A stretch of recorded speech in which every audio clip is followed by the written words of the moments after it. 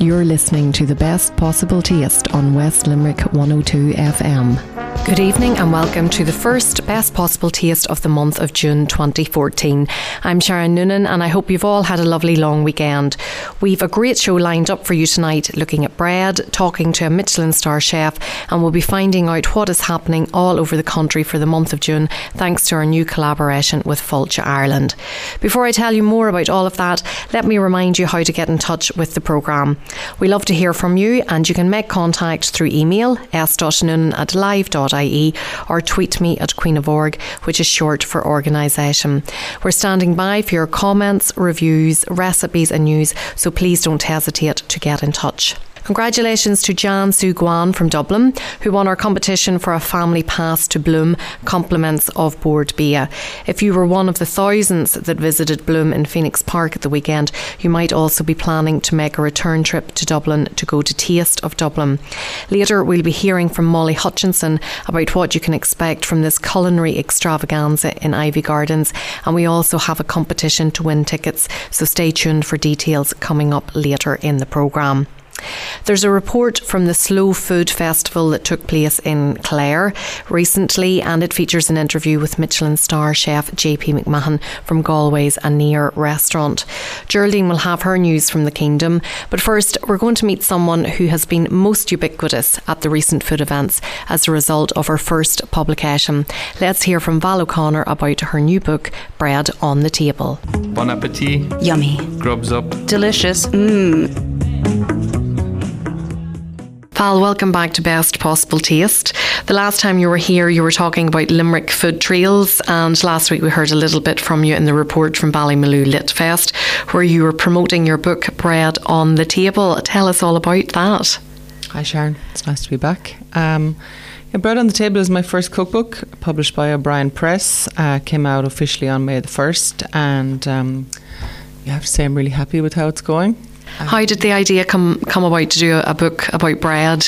Well, to tell you the truth, the idea didn't really come about to do a book about bread. I was looking for work, like a lot of people, in one of my skill sets, which was food photography. You know, I was doing photography, food writing, teaching cooking classes, food growing, and a lot of things. And I thought, I'd like to do something that would move my food writing career a bit forward, give me a bit of a stepping stone, because I was at a point where I was going, well, there wasn't really much happening. So I put some food photos together on a blog separate to my Val's Kitchen one. It was just valskitchen.com/pictures.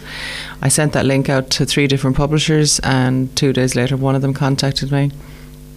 But he actually had an idea to do a book about bread bakers.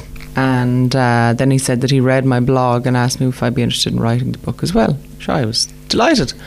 And this is a publisher down in Cork, and he asked me to do a few sample chapters, and I did that. And his idea really was to talk about bakers around the country, artisan bakers and different ones. But then unfortunately a few weeks later he rang me to say that they weren't actually going to go ahead with the book because they'd invested a lot of money in a previous food title, and they made an economic decision to not go ahead with food books anymore, and to take what I'd done and go to O'Brien Press in Dublin and see what they thought of it. So I did that, and Michael O'Brien is a very straight man, and he said straight away, I hate it. Who's going to buy a book about bakers? Because bakers come and go. And he said, excuse the pun, but it wouldn't have much of a shelf life. So I was like, not impressed. And he said, what do you want from this book? And my gut response, really, without thinking about it, was I wanted more people bake bread, because I was already teaching workshops in growing your own food, and because I was doing the classes, I'm really into the teaching and the educational side of things. So I said, right, so it's a cookbook. I said, well, I suppose so. And he said, well, go back to the drawing board and do up some sample recipes, some nice art-directed style photos. He said, if you say you can do the photography and the recipes, then, show us that you can. Because apparently a lot of people say that they can. Now, your background, is it in the food industry? Like, are you a qualified chef? Did you do any formal training in Ballymaloe or anything like that? Or is your love of food and your gift for cooking and baking, is that just something that is in you? It's a gift that's a natural gift? My love of cooking and my ability to cook comes from the best place possible, my mammy's kitchen. And my parents were both big into food. My dad had spent 5 years all over the world at sea. He was in the Merchant Navy as a radio officer, and when he got married to my mum, well, you know, I mean, it was just normal for us, but we were eating curries when we were babies and all sorts of exotic foods that were normal to us. And I have very vivid memories of spending days in the kitchen with my mum, constructing all sorts of elaborate cakes and, you know, painting dark chocolate onto leaves and things, and, you know, just doing all that. And yeah, food was always a big deal. And I think a lot of people at the time, you know, they had part of their garden dedicated to growing food. My dad used to make his own beer and his own wine. You know, my mum knitted jumpers, and as I said to them, if it was now, they'd be, you know, River Cottage. And but that was really common, and that was in the 70s.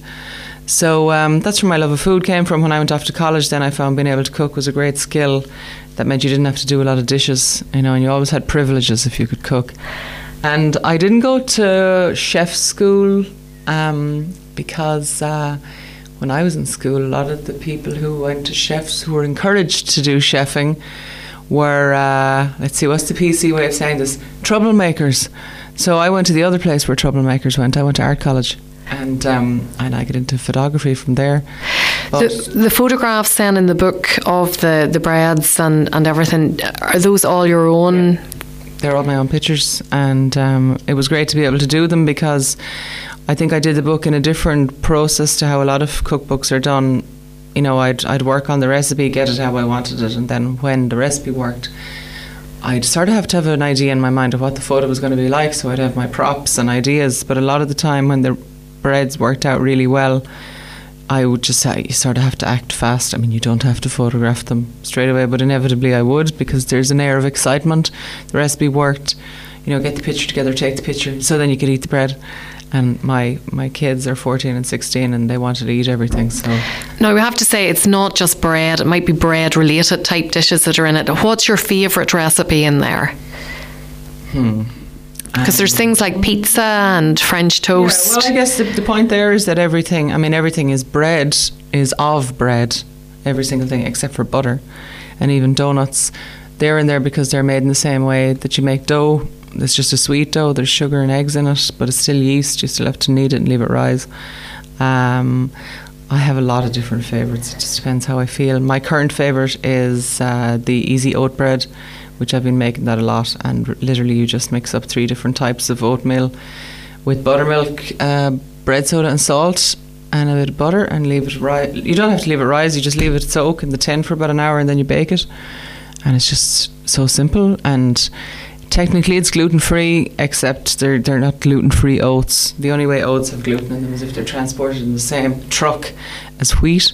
So if someone isn't celiac, you know, they can kind of approach that as a gluten-free recipe, and a really easy one, and one that's very good for you and very cheap. And the nice thing about bread is it's a cheap thing to make. Even if you buy organic flour, even if you buy organic spelt flour, which is probably the most expensive one at the moment, it's still a very cheap thing to make. It just involves you using your own hands, and after that all you need is an oven and a bowl. Now, is this the first of many books for Val O'Connor? Definitely, yeah. I'm very happy to say that the publishers have already decided that they'd like to do a more tourist version of the book.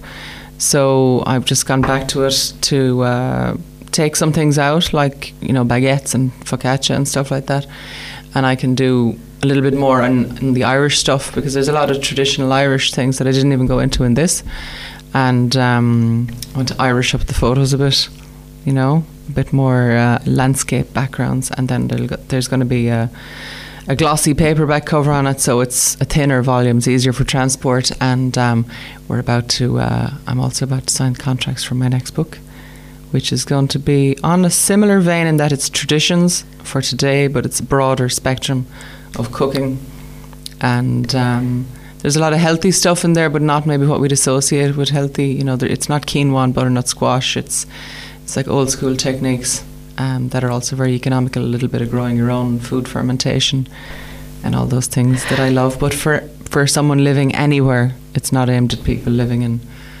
acres of rolling countryside.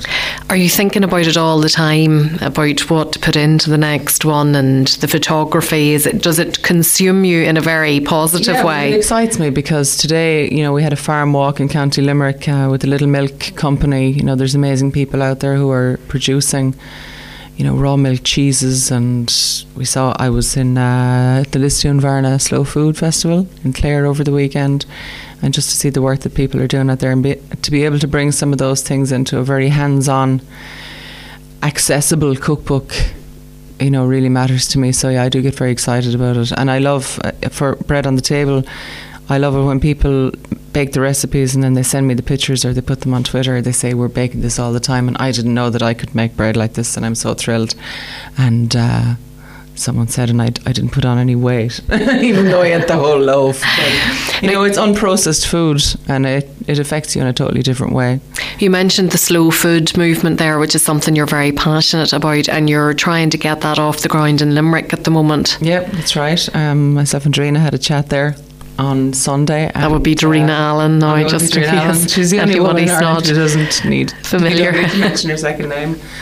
But she's the leader of Slow Food Ireland, and the whole slow food thing in Limerick kind of came to a standstill, and I realised that I was the only paid up member as such. So I've put a few feelers out already, and there's interest, and it's time to really get back to basics and start this off again from a grassroots level and link up with some interesting projects. I'm talking to the Limerick Community Grocery Store, and I've already got interest from a couple of influential people in food, but who really care about the, I suppose, more the educational side of things. And so it's exciting times, because someone asked me on the weekend, was the whole food thing a fad? And I mean, well, food obviously can never be a fad because we eat every single day, but I think it's those years that we went through, and the sort of, the foie gras years. I mean, well, I never really did the foie gras years, but that time is over now, and I think it's reaching out to everybody and just really bringing it back to basics, which is fantastic. Well, tell us where listeners can get hold of the book. How much is it, and where is it available from? The book is a very democratically priced €20. Very handy. No, $19.99. Well, it is $19.99. you get a cent back, and you can get it in O'Mahony's in Limerick, Eason's, the Hunt Museum, and I've heard Galway and Ennis, and I'm delighted to say that the library in Limerick bought a bunch of copies there. So hopefully, if other libraries take it on across the country, then if you don't have €20, you can go and borrow it from the library, and don't photocopy the whole thing. I don't mind as long as people get the recipes, and bread baking is a very useful skill. Everybody likes bread. Well, we wish you continued success with it, and we look forward to hearing about your next step. Thank you, Sharon. Cheers. Chin chin. Salut. Sláinte. Now, in addition to meeting Val O'Connor in the Burren at the Slow Food Clare Festival a few weeks ago, I also met chef JP McMahon from the Michelin star restaurant Anir in Galway. JP did a very interesting and entertaining cookery demo, it has to be said, and I had the chance to talk to him after it. Cheers. Chin chin. Salut. Sláinte. JP, just tell us what you cooked up there in your demonstration. So we cooked two dishes that are on the restaurant at the moment. We did kind of slow poached egg with asparagus and nasturtium emulsion, and then we did a lamb with some fermented barley and some sea vegetables. And what's your inspiration for these dishes? Oh God, that's a difficult question. There's myself and my head chef Alton. I mean, the two of us would be thinking about things. It's hard, So a lot of the dishes sometimes are product driven, where we get like a new vegetable, or we get a new cut of beef or lamb, and then we, I suppose, try and put it together in a way that allows the meat to speak for itself. I know it sounds kind of like a philosophical, but like we try not to cover things with too much sauce, and to try, like when we cook the vegetables, that you can taste the vegetable as well as tasting the barley and the lamb, so it's not just kind of like you get one flavour from the whole dish. But I mean, we're very influenced from like Irish cooking and British cooking, also kind of Nordic cooking as well. I'd be very, very interested in a lot of the stuff they're doing in Sweden and Denmark and Finland. I very much I can look to when we're trying to come up with stuff. But it's like what Ireland has such great products, primary products, and it's just about kind of treating them with enough respect that we allow the kind of flavour to shine through. Now, some of your comments during the demonstration there, some people might construe those as a bit controversial. Sometimes. I'm always trying to educate people. I don't know which ones you think were controversial, but... Well, you're very anti-pepper. Oh, I wouldn't go so far as say anti-pepper. I just think that, look, we have a Spanish restaurant, and pepper plays like a big part in cooking. But I just think what happens with people is that before they even taste it, they put pepper on it, and it happens in a near, and they say, "Can I get pepper?" That before they even taste it. And like as I was saying, like the job of salt is to when you season something, you make it taste. You make it taste better, whereas pepper alters the flavour. So it's more just about that people actually, I suppose, do a little bit more thinking when they're eating, and not just kind of like putting it into their mouth going, oh yeah, that's that flavour again. Whereas if you take pepper out, I feel that the kind of flavour of the food kind of comes through better, and salt helps that flavour, whereas I think pepper changes the flavour. You've 3 different restaurants up in Galway. They're all offering different types of menus? Absolutely. It's the same primary produce, so the same lamb and the same beef and the same vegetables, and we have a gastropub, Eat at Massimo's. We have a tapas bar, Cava, and then we have a Near, which is our Michelin star restaurant. But all of them offer different I suppose, aspects of the same food, like gastropub food, tapas, and then kind of contemporary fine dining. So with one of them being a Michelin star restaurant, would there be more pressure in the kitchen in that restaurant than say the tapas bar? Yeah, no, absolutely. Like sometimes it's a labour of love in relation to the staff costs are a lot higher, and like the customer base is a lot smaller. So I mean, for doing like 120 people in Cava, you could do maybe 30 in a Near, and you'd need more staff. So it's very consuming in that respect, but it's also, I mean, it's a great showcase, and we get the time to do like amazing things, and people get to appreciate them, and all those things like take time and money, unfortunately, but at least we have the opportunity to do them, and the Star has helped us I suppose widen our customer base, so we can continue doing what we're doing. But definitely I mean it's difficult to make money out of Michelin stars. Well, you were joking there that all you needed was a squeezy bottle to get a Michelin star, but there is obviously a lot more goes into it. Absolutely, a lot of time and effort, and an awful lot of teamwork. But there is a kind of holistic thing that everything has to work.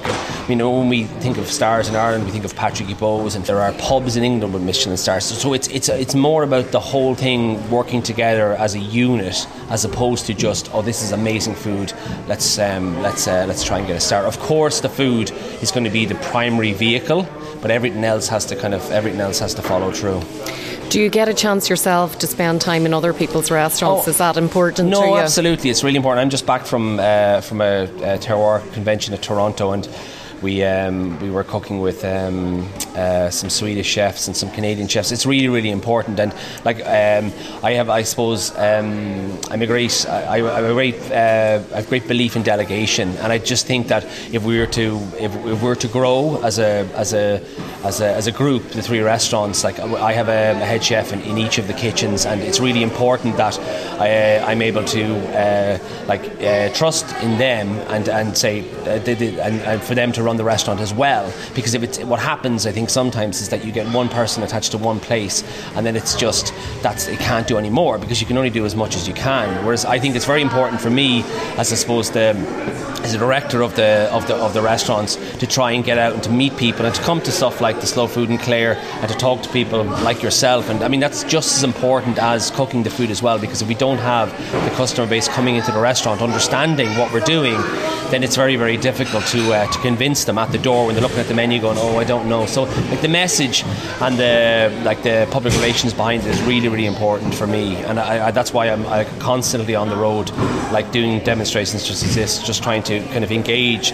with like people who like mightn't even consider ever going to a restaurant, who might just say, oh, I want to just like learn how to cook better. And you have a cookery school? We have a little cookery school in Anir.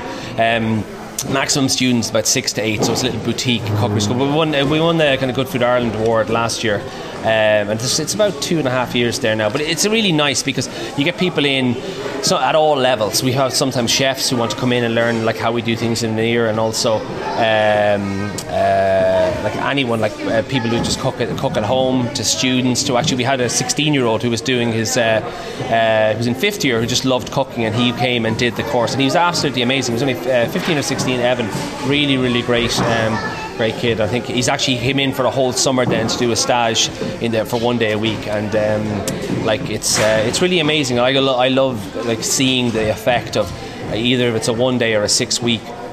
Of seeing the effect that how people's attitudes towards food changes, and most of the time I think it's just about giving it a bit more time, me spending a little bit more on the primary product to get more out of it. So I always think it's like an economic investment. You know, I think if we buy better, we don't need as much, particularly in relation to, say, I think chicken is probably like something we eat too much of in Ireland, and we buy way too much. I think there's like 100,000 chickens killed a day in Ireland, and we just eat it like for like, I don't know if we don't eat it for breakfast, but absolutely lunch and dinner, and maybe even in between those. And like if we spent a couple more euro on the chicken and only had it 3 times a week, I think we'd be better off, and then chicken practices would be better, and then the whole industry would benefit. But if people don't change their mind, well then the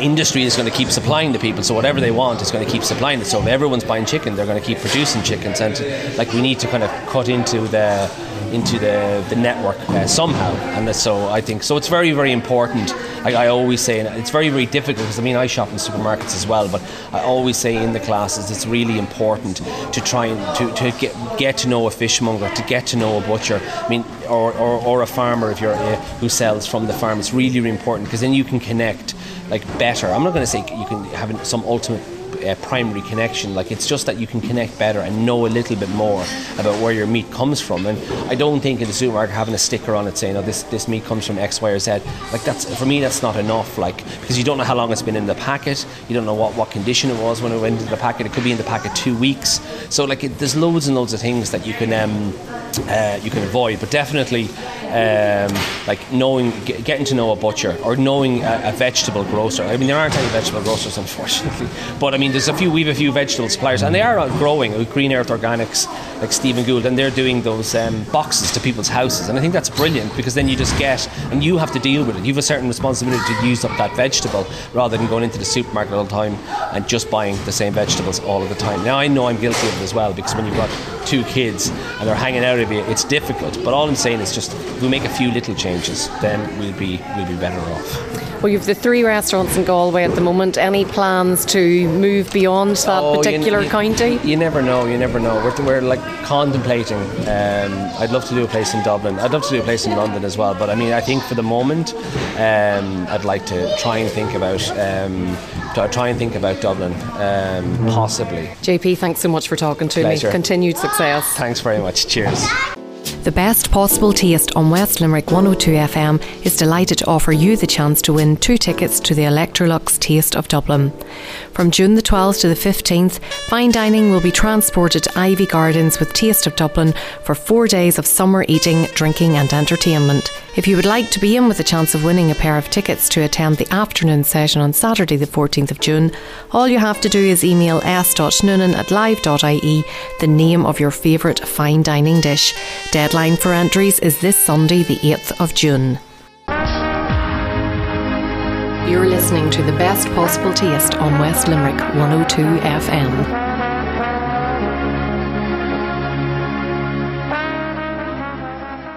Still to come tonight, I chat with Molly Hutchinson about Taste of Dublin, Helen McDade about food events happening throughout the country, but next up it's Geraldine O'Sullivan's report from the Kingdom.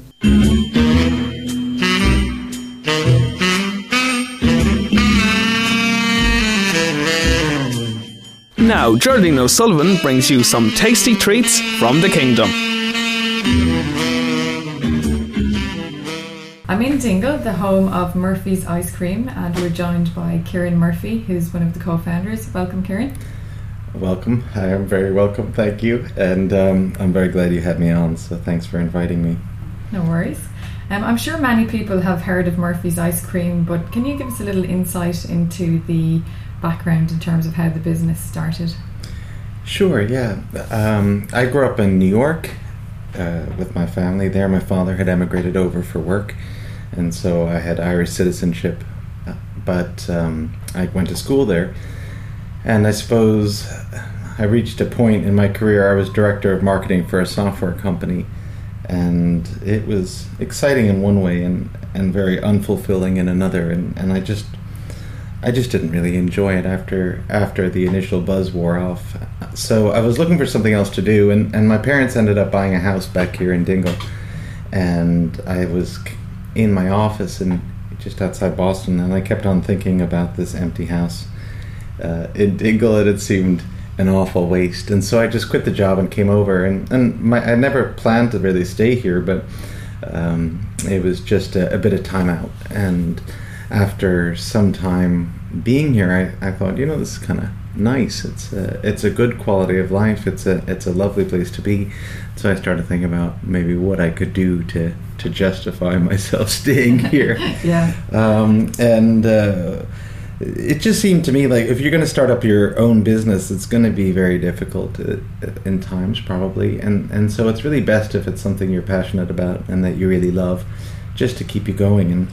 And so when I started thinking about things that I really loved, it would be sort of ice cream, coffee, chocolate, things along those lines. And so I thought, why not? And at the time as well, there was very little artisan food in terms of ice cream, I guess. There was the cheesemakers in West Cork. There was starting to become a sort of, resurgence of food in Ireland, but it also seemed to tie in really well to that. It seemed like it was a really good time to start. And so I convinced my brother to move over from California, where he was living at the time and driving around in a convertible in the sunshine, and convinced him to come to Ireland, and he did. And so we started up the company in 2000.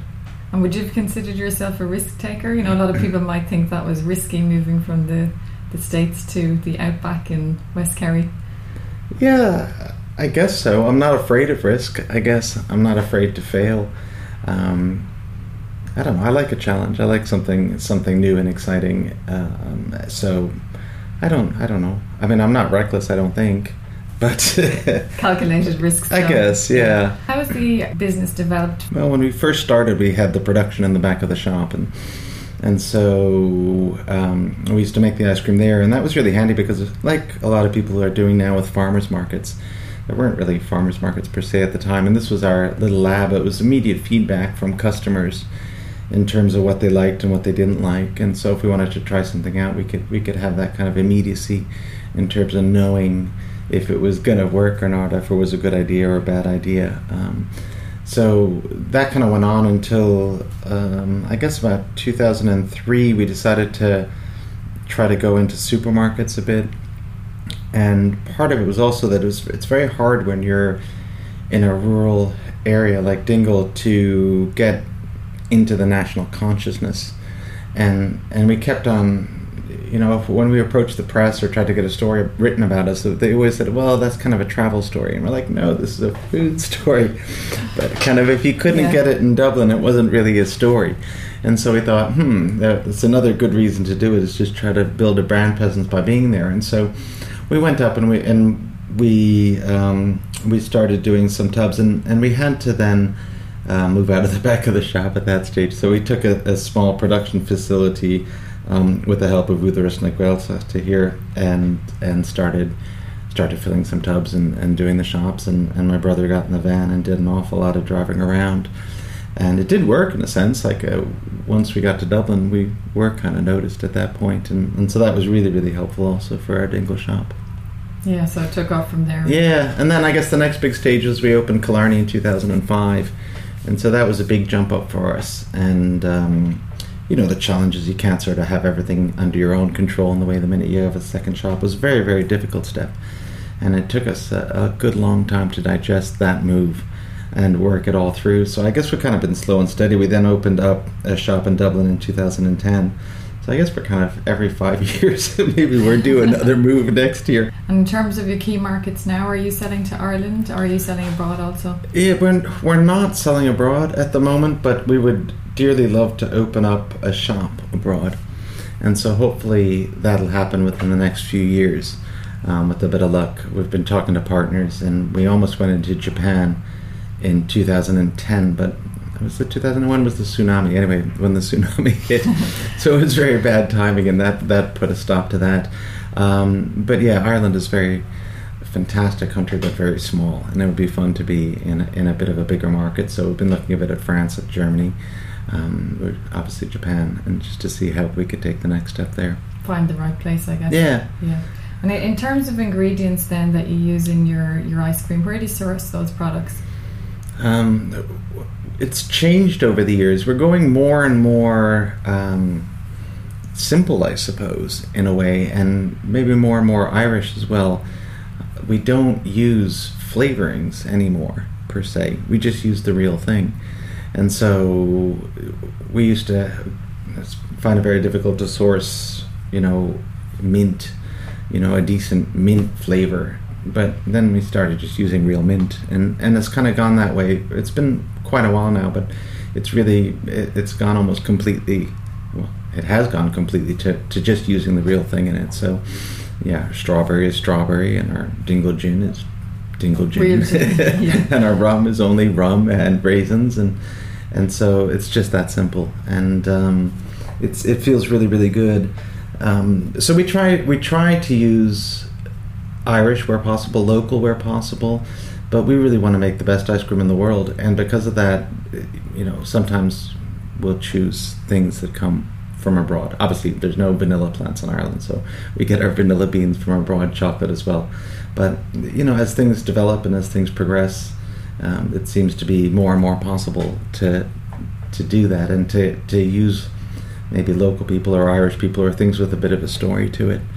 And the way we think about it also is, I don't know, where was the history of food in Ireland? Where did we come from, sort of, and what was done before? Can we use it? For example, now we have a toasted oat flavor, which we take the oats and we toast them with dark brown sugar, so it's almost caramelizing them. It has a bit of a granola taste, but toasting it brings out a lovely nuttiness as well. But oats would have been the primary grain before wheat became so widely available. Sort of wheat was for the elite, but everybody would have been eating oats.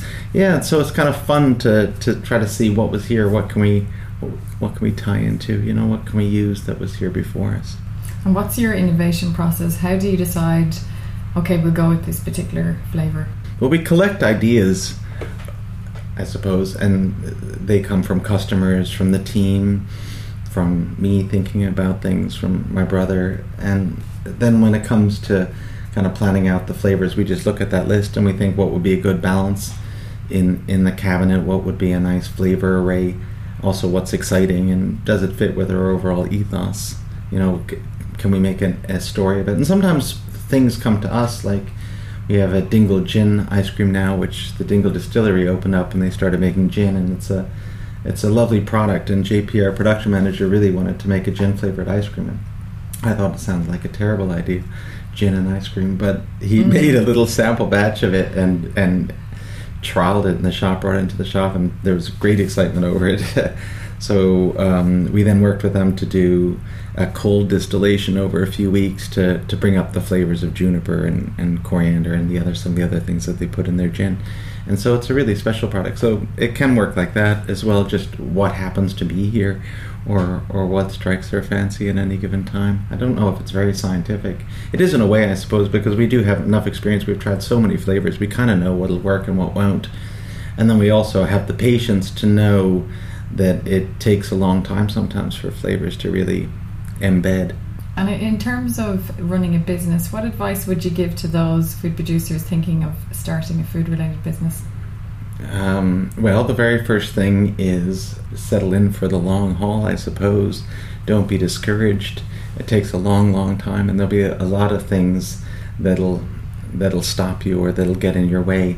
And so that's one, I suppose, is just if you decide to do it, maybe make sure that you have the mental resource and maybe the economic resources. Maybe that's impossible, but certainly the mental resource to say, I'm not going to just try this for the next 6 months. You know, if you really want to do it, you know, do it seriously and say, I'll try it for the next 5 years. The clearer your vision is, maybe the easier it is. So figure out exactly, if possible, what you want to do. So if you want to go sell your grandma's brownies recipe, yeah, that's kind of cool. And you might say, well, they're the best brownies in the world, but you'll find that people don't necessarily care, and they might not even agree. They might think their own grandmother's brownies recipes were better. So, you know, why are you doing that? Why is the brownie important? Why, you know, what do you think you can sort of bring to the world with that product? And the more you can think about that, I think the easier you'll find it to go. The other thing is, you know, the whole landscape's changing so much, and so it makes it in some ways a tricky time to go into food. And so I think you just have to be flexible. I mean, the supermarkets are changing so rapidly. There's a whole growth in online. I think we haven't even seen the beginning of this in the country. But when I've traveled to New York in the summertime, and I think something like 40% of their groceries now come online.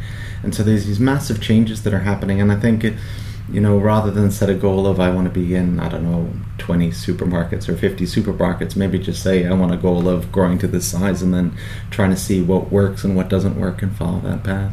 And in terms of listeners who would like to contact you, what's the best way to do that?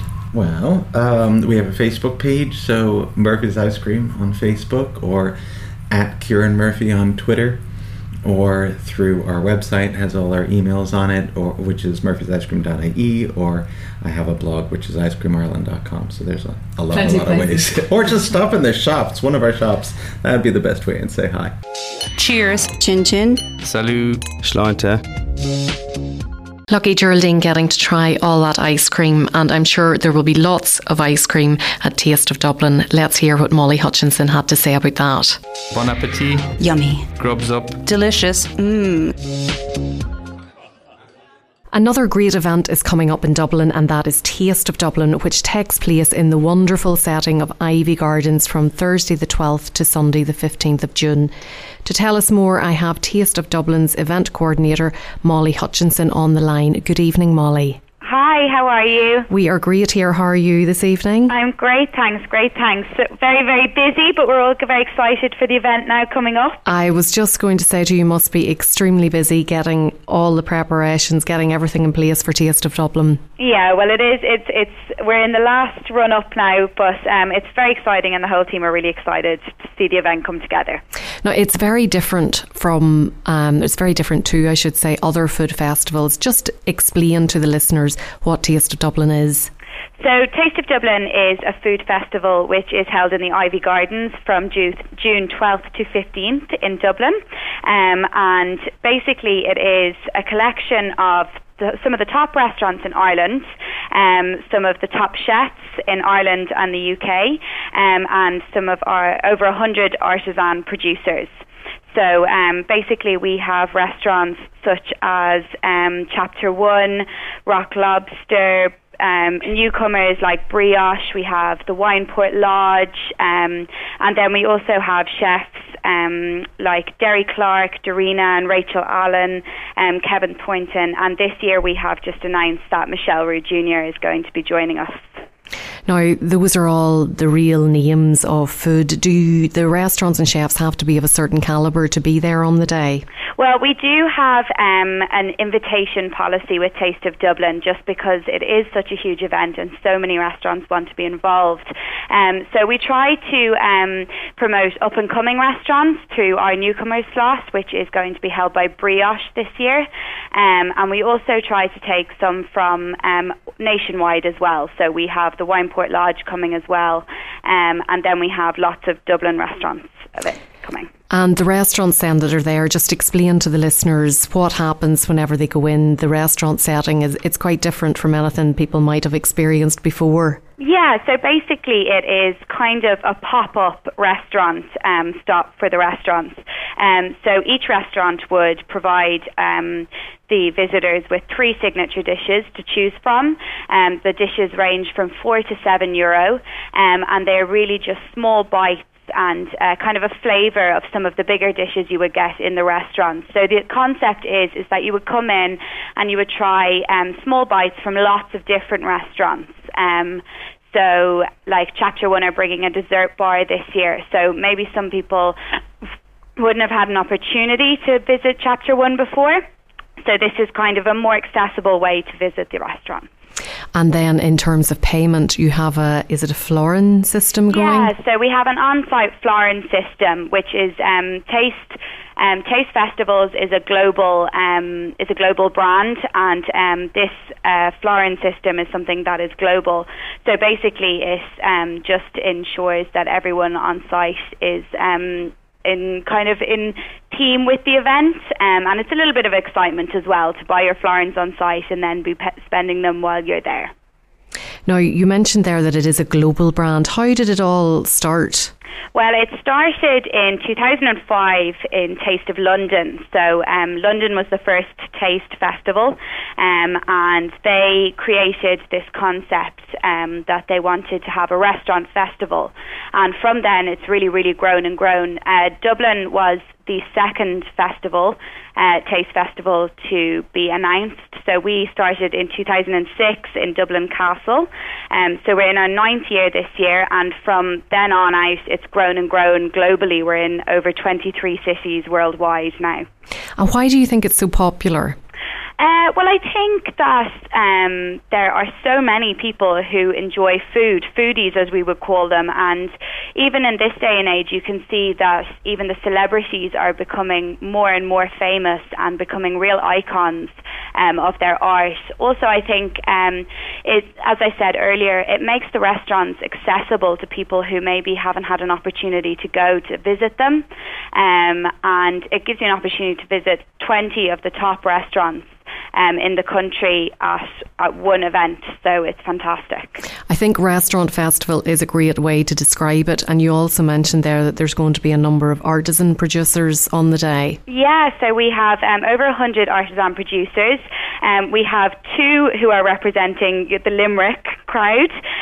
So we have Pandora Bell, who will be there doing luxury chocolates, and we also have Shodine Jewellery, who have a shop in Limerick as well.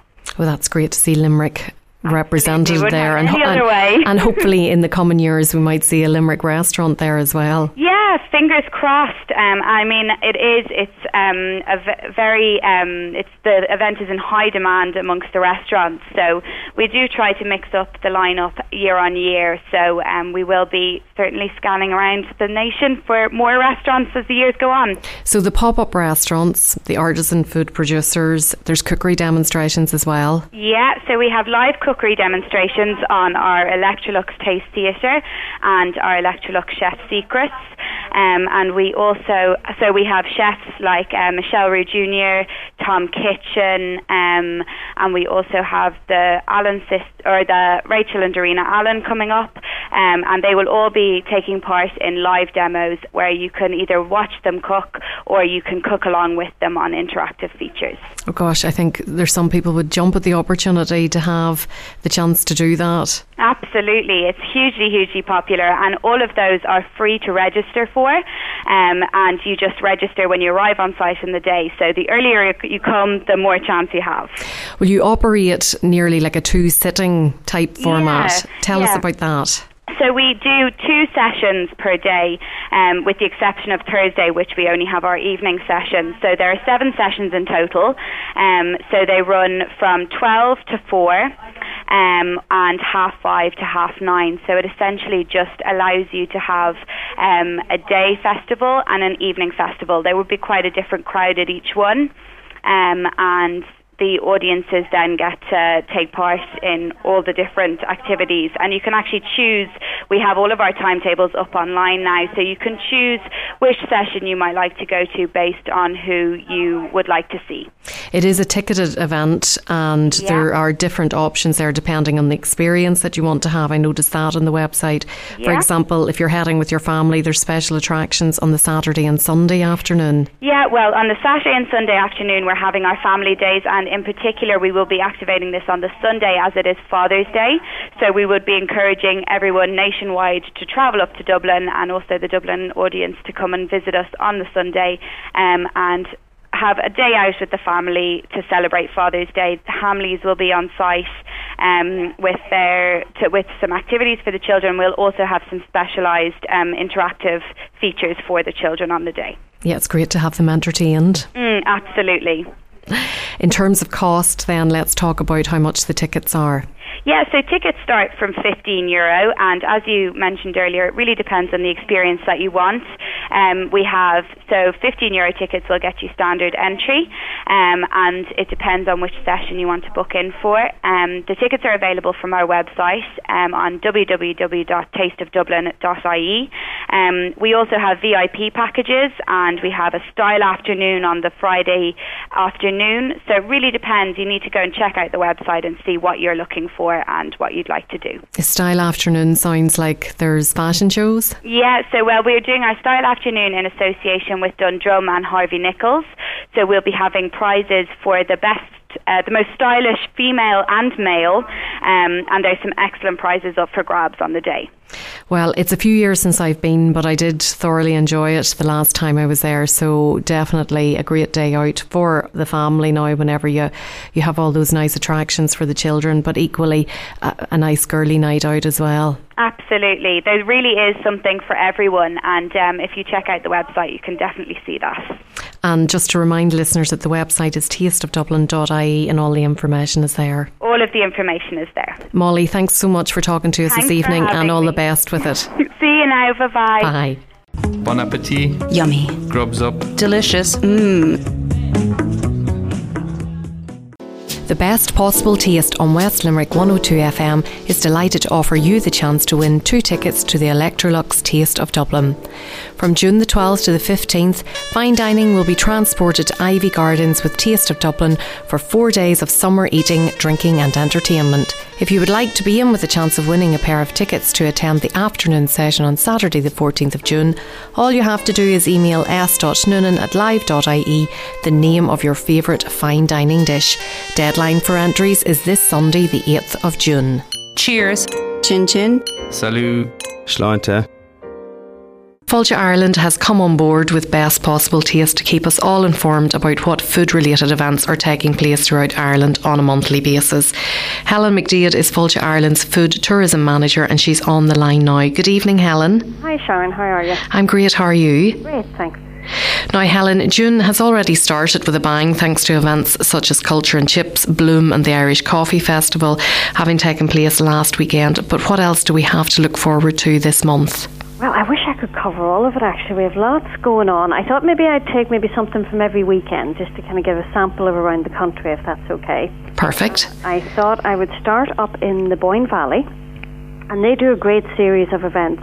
And what they have going on the 7th of June, which is a Saturday, they have a Meath food safari.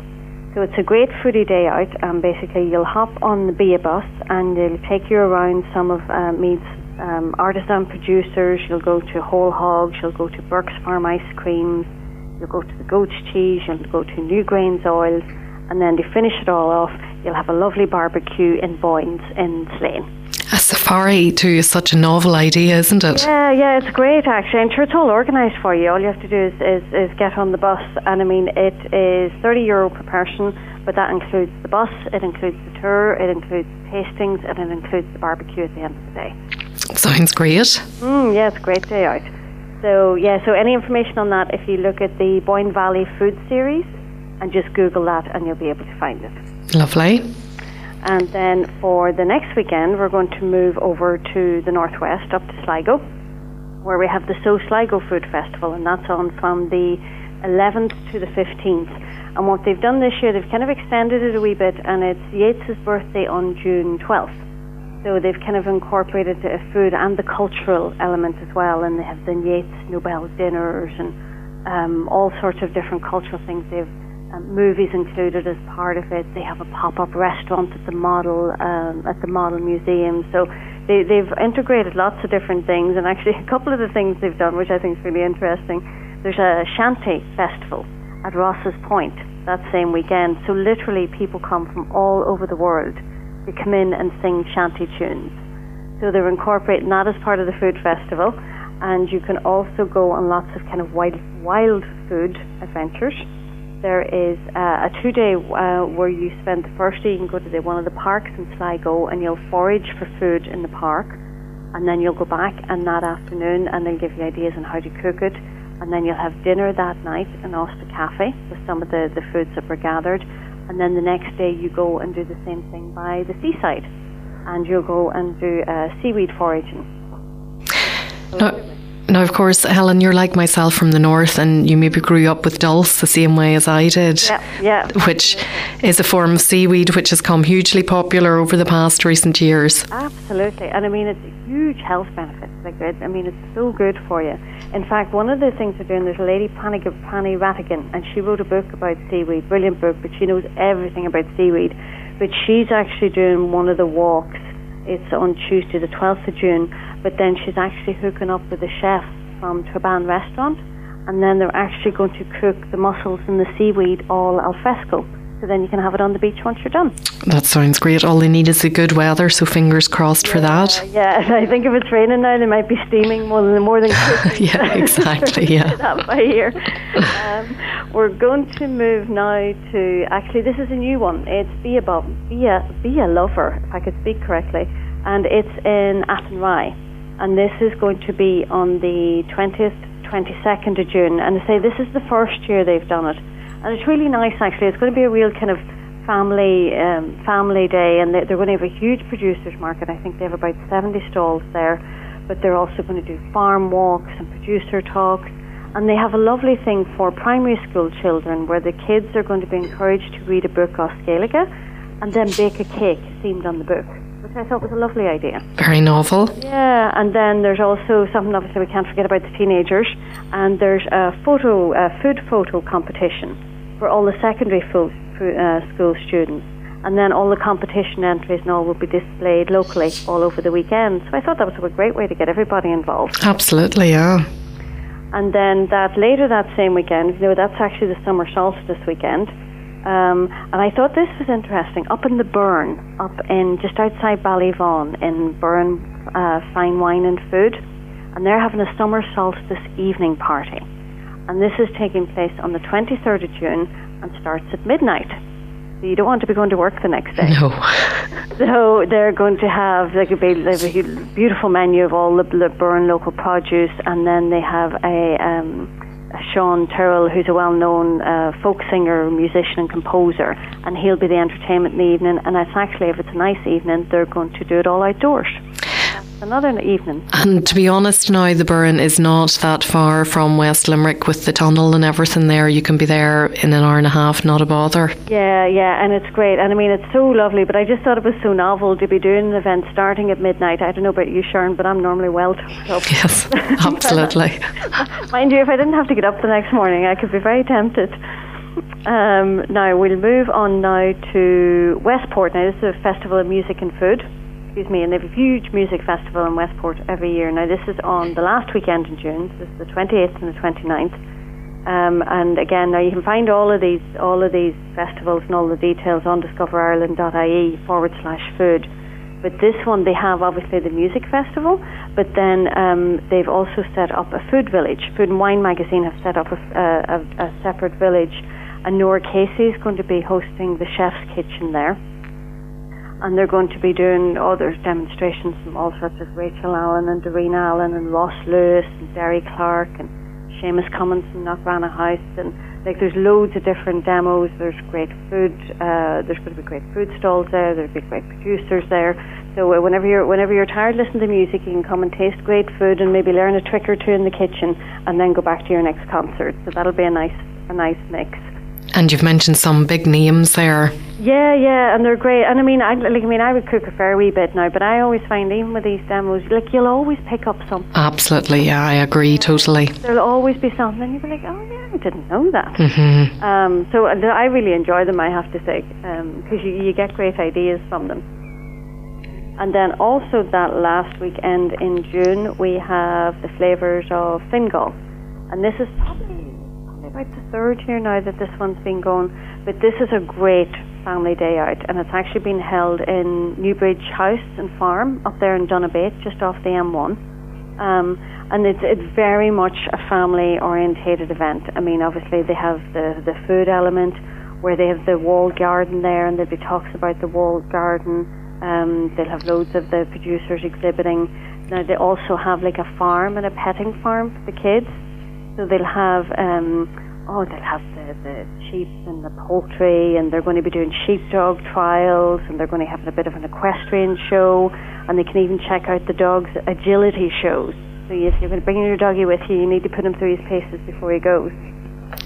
And there'll be loads of like magic shows and bouncy castles and face painting and fun fairs and all of that type of thing. So that's a really nice day out as well. And that is happening on the 28th and 29th of June from 11. Well, Helen, lots of different events there, something for everybody, I'd say, and we appreciate you coming on to tell us all about them. And as you said, there are details for all the events highlighted can be found on discoverireland.ie/food. Perfect. We'll talk to you again in July. Okay, thanks Sharon. Bye. Thanks, Helen. Cheers. Chin chin. Salut. Schleunter. That's all we have time for this evening. Before I go, I must wish the best of luck to everyone shortlisted in the Restaurant Association of Ireland Awards. Don't forget to enter our competition for the tickets to Taste of Dublin. I'll be tweeting the details up until the closing date, which is this Sunday, the 8th of June. So follow me at Queen of Org, short for organisation, if you need a prompt with that. If you missed any of the programme tonight or a previous one, you'll find it all up there on soundcloud.com. Just have a look for Food and Drink Show and you'll see us there. Thanks for your company tonight, to producer Geraldine O'Sullivan and all of tonight's guests. Be sure to tune in again next Tuesday at 8 o'clock, and until then, bon appétit.